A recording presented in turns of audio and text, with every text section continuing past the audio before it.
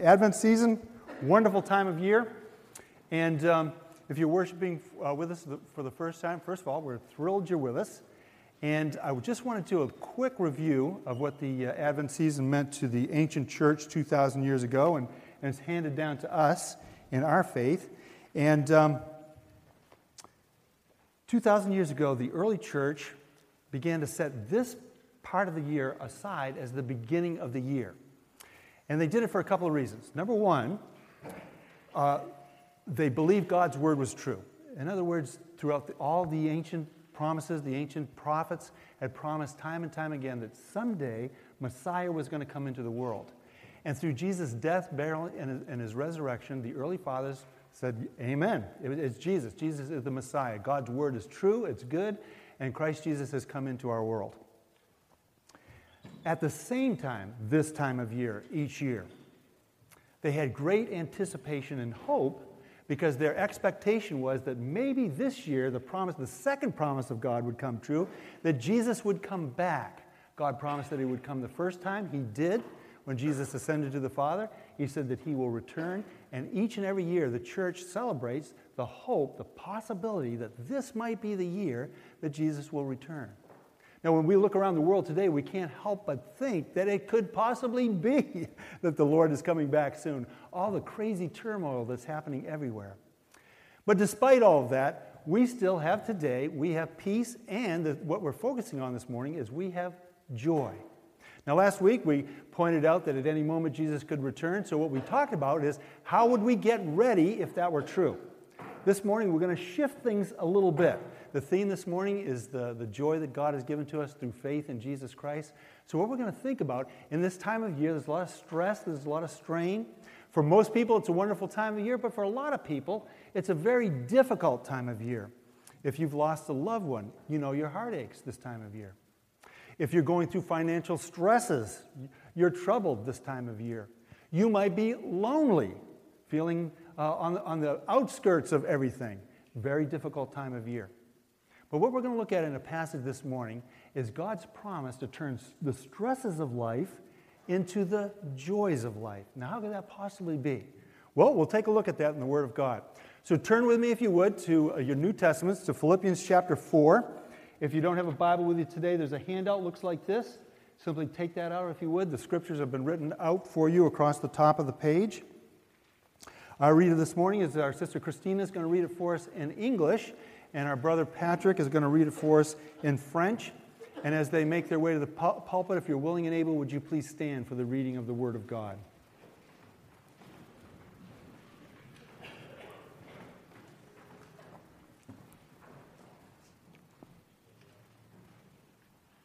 Good morning. Good morning.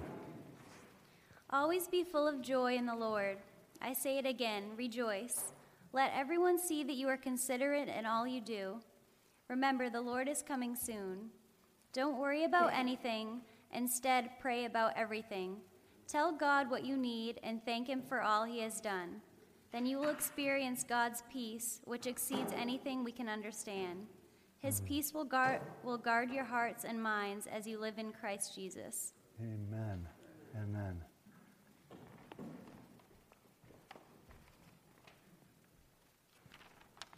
Good morning, church. Good morning, church. Philippiens chapitre 4, versets 4 à 7. Réjouissez-vous toujours dans le Seigneur, je le répète. Réjouissez-vous. Que votre douceur soit connue de tous les hommes. Le Seigneur est proche. Ne vous inquiétez de rien, mais en toute chose faites connaître vos besoins à Dieu par de prières et de supplications, avec des actions de grâce, et la paix de Dieu qui surpasse toute intelligence gardera vos cœurs et vos pensées en Jésus-Christ. Amen. Lord, we thank you for your precious word. We thank you for the comfort that it gives us, particularly in our time of need, and we pray that your word would be a blessing to us. We thank you for this in Jesus' name. Amen. Amen. Thank you. You may be seated. Thank you, Patrick. Merci. Thank you, Christina.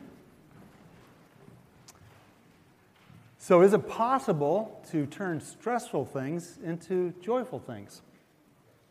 Before we dive into it, what is helpful for all of us is to get a little bit of the context of the passage to understand what's going on, particularly when it comes to joy. This is written by the Apostle Paul. He's writing this to a church that he loves with all of his heart. He had started that church. But he is in prison. Now, talk about stressful situations and whether or not you can have joy in stressful situations or disappointing situations. He's writing to them from chains in prison. So first of all, we need to note that. Second of all, he has a very tender heart towards them. They've supported him in his time of need, so he's writing to thank them. And in fact, scholars tell us that this particular letter, they say it's pervading with joy. It's just a wonderful affection throughout the entire letter. But there are problems. And there are problems within the church. In fact, if you backed up a few verses from what Christina and Patrick read to us, you would see that there was two ladies in the church that were having a struggle. They were having a struggle with one another because people outside the church were bringing persecution into the church, and it was creating conflict within the church. So Paul, at this point in his letter, he's addressing that, but we see in the letter he's talking about joy. In fact, we see in a moment that he says, rejoice in all things. Now, today you might be going through all kinds of different struggles. It might be financial, it might be emotional, it might be in relationships with other people. Maybe you're strained with other people. It could be any number of things. And you might feel like you're far from joy. But this passage tells us that there's some very practical things that we can, in a direction that we can move in, so that despite the stresses and the strains that we go through, we can actually experience joy.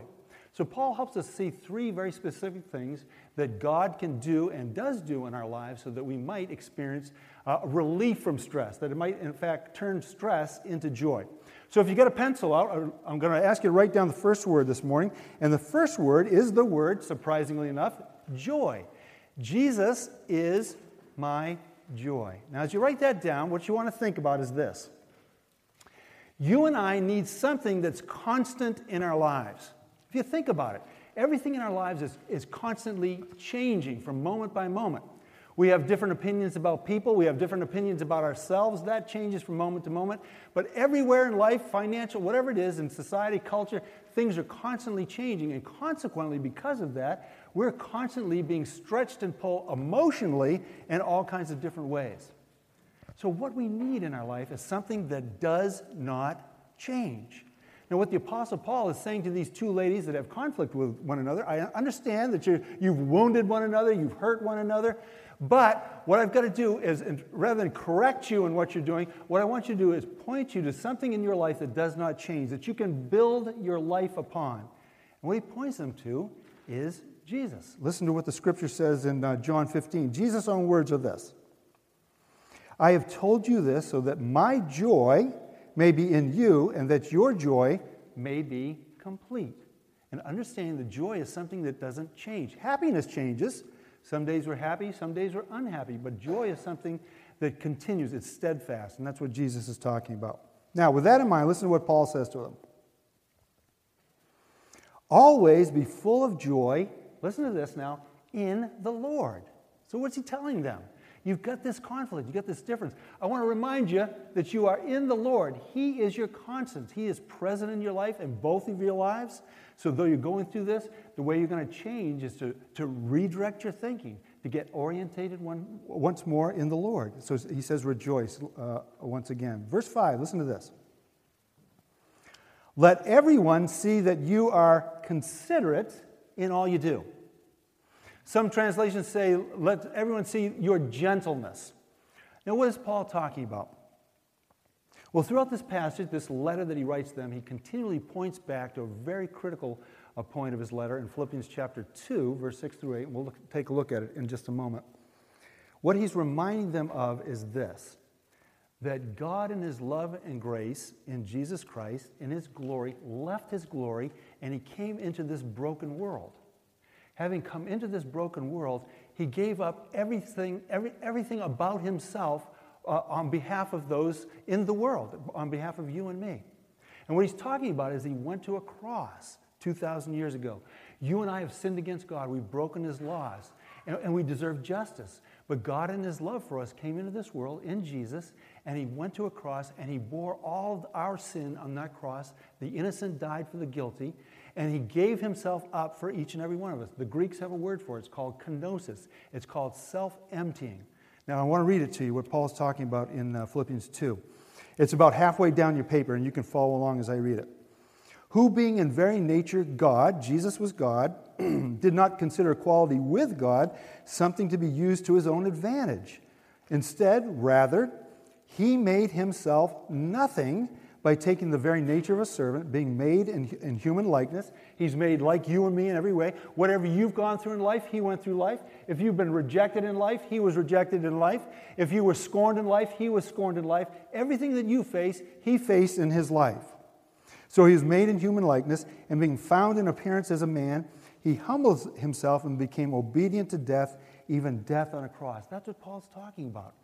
That Christ Jesus, though he was God, the glory of God, came into this world and emptied himself on your behalf and on my behalf. So he's saying to these two ladies, you've got a difference between one another. You've been wounded by one another. But don't forget that Jesus was wounded too.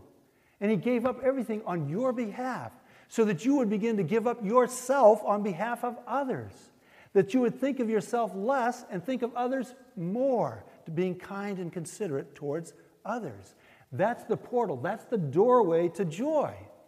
That though we go through the stresses and strains of life, we begin to understand that Jesus went through them for us so that through him we might experience more joy. Now he goes on to say at the end of that verse, remember the Lord is coming soon.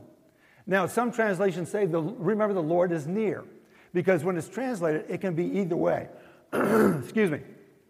So we're not certain if Paul is saying, well, Jesus is coming back soon, or Jesus is very near. So whatever you're going through, remember, Jesus he's there with you, whatever you're going through. But at the same time, he's coming back soon. And you're going to be held accountable. So pay attention. So remember that as you go through these things, the home base is going to be your relationship to Jesus, your joy. I was talking to my good friend, Pastor Frank, the other day, and we were talking about this, and he was reminding me of the hurricanes. We in the fall, we get the hurricanes that come through, and on the outside of the hurricane is where the great storm is, the swirling winds and so on and so forth. But on the middle of the hurricane, it's amazing, there's what they call the eye. Everything is spinning. We all know that spins around the center. But in that eye, that's where everything is quiet. It's peaceful. And he was saying that as we as Christians in particular, all of a sudden there's storms in our lives.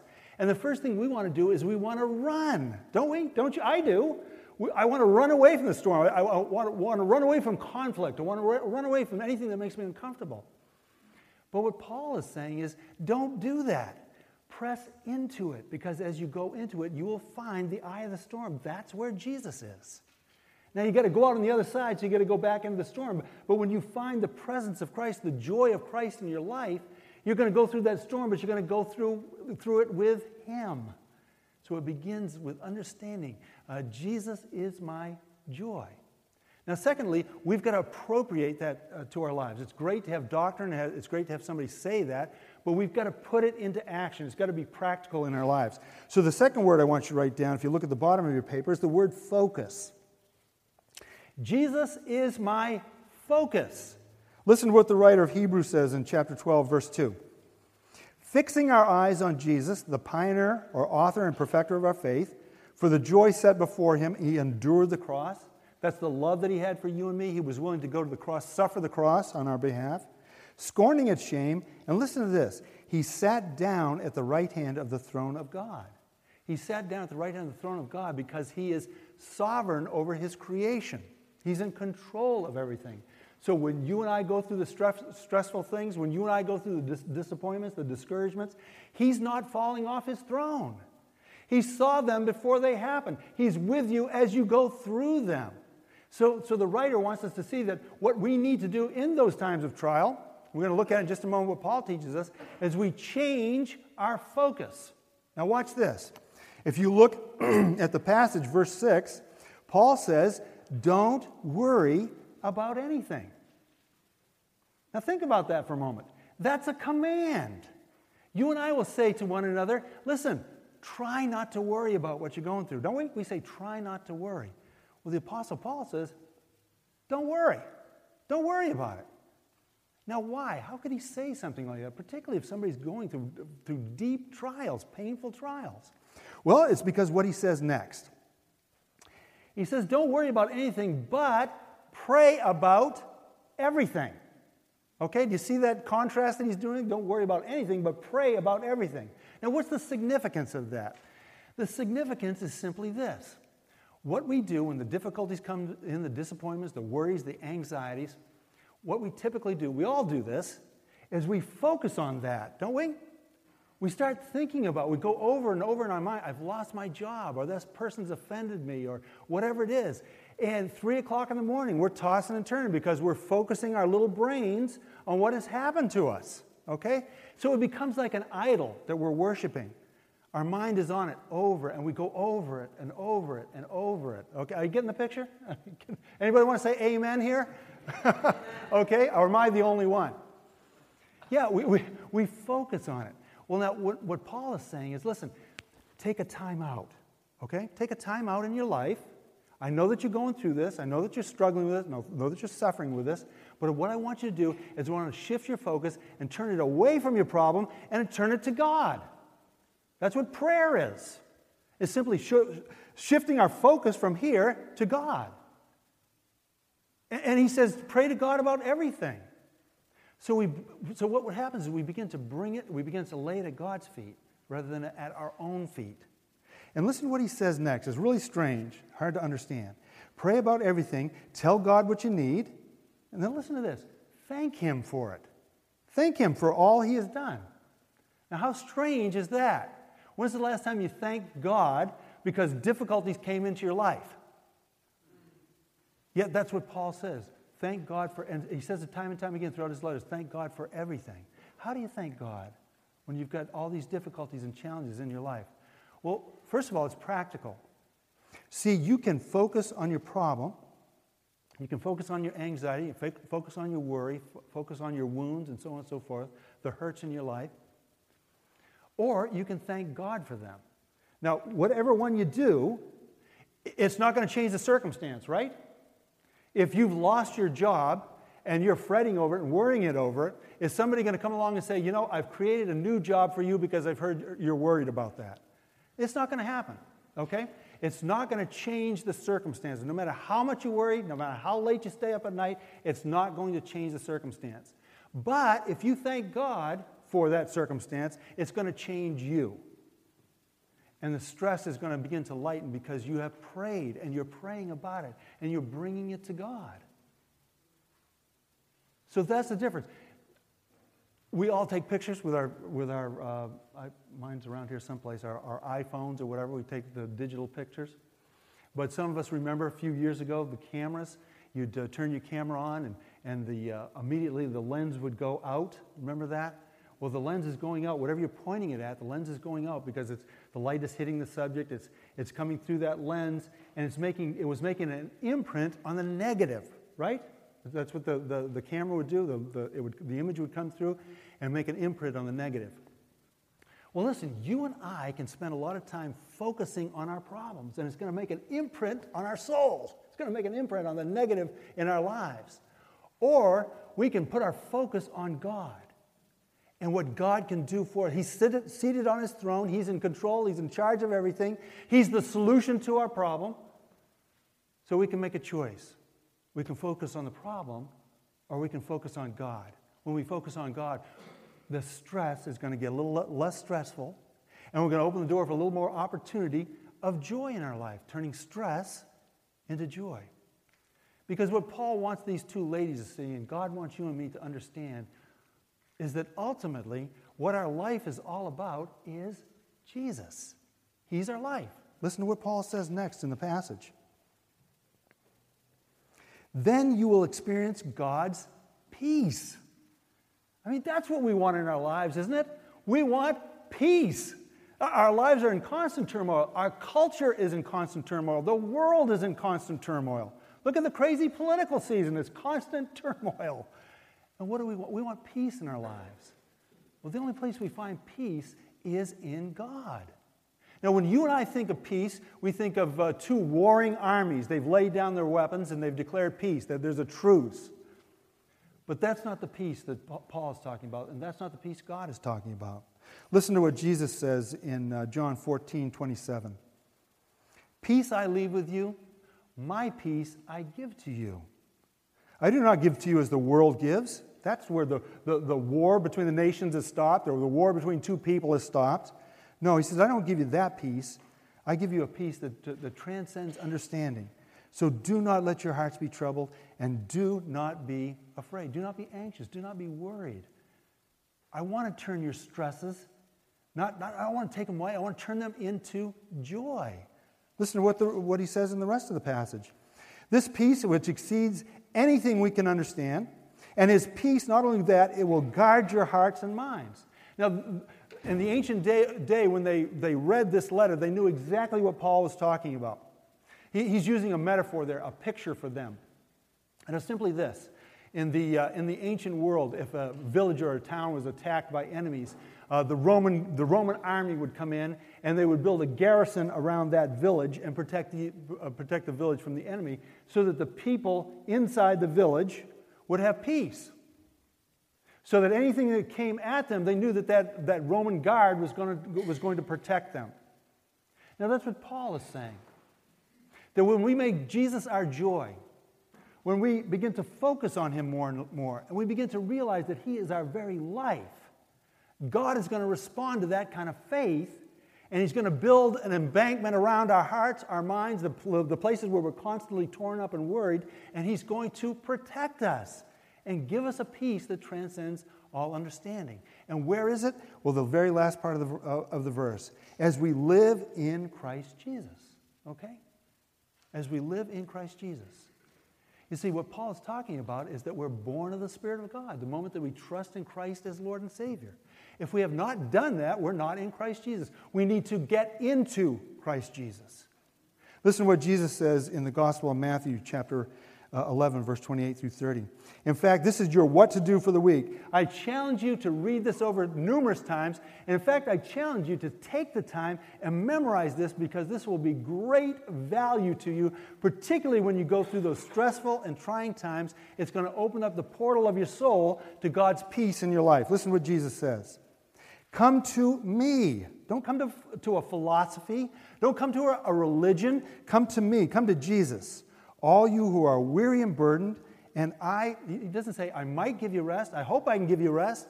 He says, I will give you rest. Take my yoke upon you and learn from me. Learn more of Christ Jesus. For I am gentle and humble in heart, and you will find rest for your souls. For my yoke is easy, and my burden is light. Don't we want that? Don't we want to see the stresses, the disappointments, the discouragements, the wounds in life be changed and transformed rather than focus on them all our lives? We want them to be turned into joy. But the way that happens is there's got to be something in our life that doesn't change. And Jesus said, I am the same today, yesterday, and forever. And we've got to build our life on that which doesn't change, which is Christ Jesus. And the way we do that is we focus on him. We pray to him. We surrender to him. We humble ourselves before him. And we begin to realize more and more that he's not just somebody out there. He's in here through faith, and he is our very life. Peggy and I went to high school with a great guy named Walker Hutchins. And Tina's going to come up and play here for us. And after high school was over, we graduated, and Walker went on to Florida. He was kind of trying to find himself, and he became a Finnish carpenter. Very skilled Finnish carpenter, very, very impressive. But back in the late 70s, somewhere along the late 70s, early 80s, he started feeling kind of miserable. And so he went to the doctor, and they did a battery of tests on him, and they found out that he had testicular cancer. And what they found was that he had inside of his abdomen, he had a tumor the size, at that point in time, it was a tumor the size of a grapefruit, for Pete's sake. So back in the late 70s, early 80s, the doctors said that we want to, first of all, remove the tumor. Second of all, we'll do radiation. But because of this type of cancer, to be upfront and honest with you, there's just not a whole lot we can do for you. So basically, they gave Walker a death sentence. Now, Walker's dad was the pastor at Stroudwater Baptist before me for years and years and years, Morris Hutchins, he and his wife Phyllis. So he called his father and he told him the news, and he said, but Dad, I'm trusting in Jesus. But he said, I want to come home. So he came home, went from Florida back to Maine, and what he decided to do was to call all of his friends back in Maine. He got them together, and he talked to them, and he said, this is what's happened. I've basically been given a death sentence. And I just want to let you guys know that I love you, and because I love you, I want you to know that God loves you. And God wants to forgive your sins, and He wants you to be born of the Spirit of God. And if I'm going to go to heaven, I want someday to know that you're going to be there in heaven someday as well. So he shared the gospel with them, and his friends, most of his friends, they came to faith in Jesus. Well, he had to go back to Florida because they were going to do surgery on him to remove the tumor. And when he got back to Florida, he went into the office, and they did lab work for him before the surgery. And he gets a phone call, and the lab technician said, Walker, I'm just calling to tell you, I don't know how to tell you this, but I'm sorry, I missed a very important part. Let me very important part. When he got back to Florida, he called his father and he said, Dad, now these are staunch Baptists. He said, Dad, I feel like God is calling me and compelling me and telling me to go to this Pentecostal church because they've got a healing service. What do you think? So Morris said, basically, are you crazy? Of course, go to that healing service. I forget if it was a Friday night or when it was or a Sunday morning, whatever it was. He made plans to go. Well, Morris picks up, after he talked to his son, he dials the phone and he calls the deacons at Stroudwater, and he said, Walker's about to go in for surgery, but he's going to go to this healing service. And Phyllis and I want to go, so would you find somebody else to preach for us Sunday? They said, no problem. So they hang up the phone. About 10 or 15 minutes later, the deacon calls Morris back, and he said, Morris, I just want to let you know we're all set. We got somebody that'll preach Sunday, but the church has taken up an offering, and they've just ordered your plane tickets. So you're all set to fly out tomorrow morning. So the church took care of the plane ticket. It was a Thursday morning, I think. They got on the plane. They flew down to Florida, and they went to that service with Walker. And he came forward, and people laid hands on him, and they prayed for him to be healed and so forth. And Walker said, I didn't feel anything. There was no tingling. There was no nothing. I didn't feel any different when I left the building before I came into the building. Well, a few days later, his parents went back home. A few days later, they did the lab work, and he gets a phone call, and the guy says, I don't know how to tell you this, but there's not a trace of cancer in your blood. And Walker said, you're kidding. He said, no, I'm not kidding. There's not a trace of cancer. I've sent the report to the doctor. A little while later, the doctor calls him, and the doctor says, don't be fooled by that. Those reports can be wrong. You still need to go through with the surgery. And he said, well, I don't know. I think I've been healed. He said, no. He said, you got to go through the surgery. This is life and death. You got to go through with the surgery. Well, they hung up. He called his father, and he said, Dad, there's no cancer in me. What do I do? They're saying I need to go through the surgery. And his father said, well, I believe God healed you. He said, well, what do I do? He said, I can't make that decision for you, Walker. You've got to make that decision. So Walker said, I'm not going to go through with the surgery. Called the doctor back. The doctor was furious, but he never went through with the surgery. Now listen, if you listen to the radio, some of you listen to K-Love or you listen to WGME or whatever it is, every once in a while you'll hear an ad, and it goes something like this. Hutchins and Burpee Funeral Home, so on and so forth, have your funeral done with us. So on. Well, that's Walker Hutchins. He owns about 4 different funeral homes, and he is healthy as a horse. He was completely cured of that cancer. Now, the crisis came into his life, and he was scared like any one of us would be. But you see, he had a grounding, and that grounding was Jesus. That was his joy. Despite the storm that he went into, it was his joy. And in that storm, he made a choice. Not to focus on the cancer, but to focus on God. And through that, Christ Jesus' life brought him through all that he faced. Now, you're going through trials. And if you're not going through trials, they're coming soon. And you've got a choice in your life. You've got to figure it out. We've all got to figure it out. What's going to be our home base? What is it that's in our life that doesn't change? God says it's Jesus. But even if you got Jesus in your life, you got to make a choice. Are you going to focus on him, or are you going to focus on the trials and the difficulties of your life? For those of you that focus on Jesus, the trials will continue to come. But your life is going to get stronger. Because despite the trials, those stresses, those strains, those disappointments,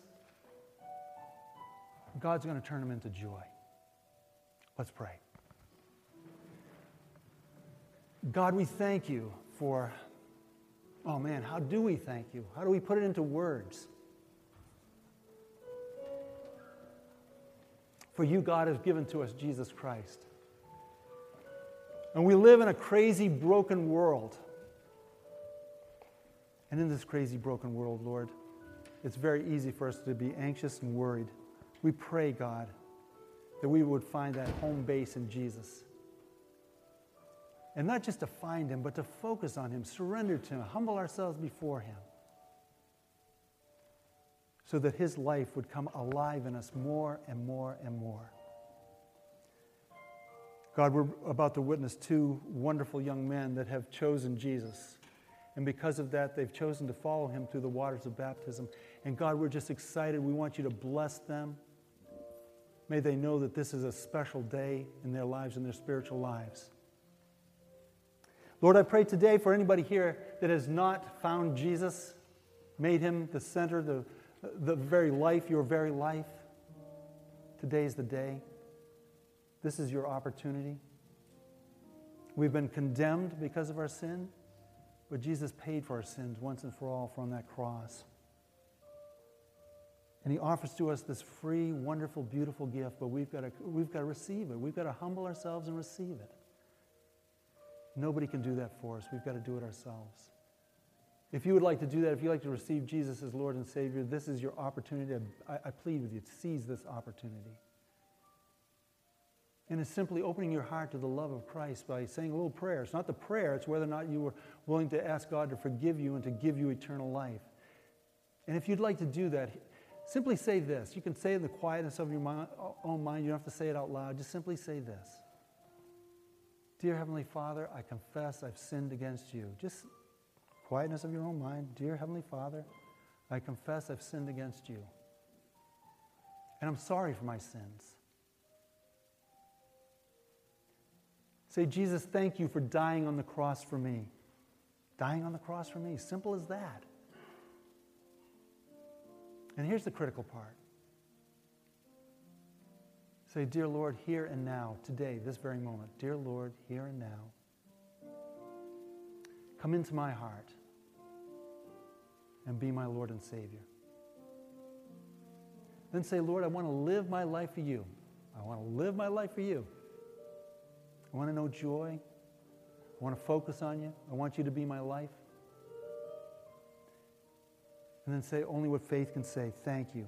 Thank you, Lord. Thank you for forgiving me.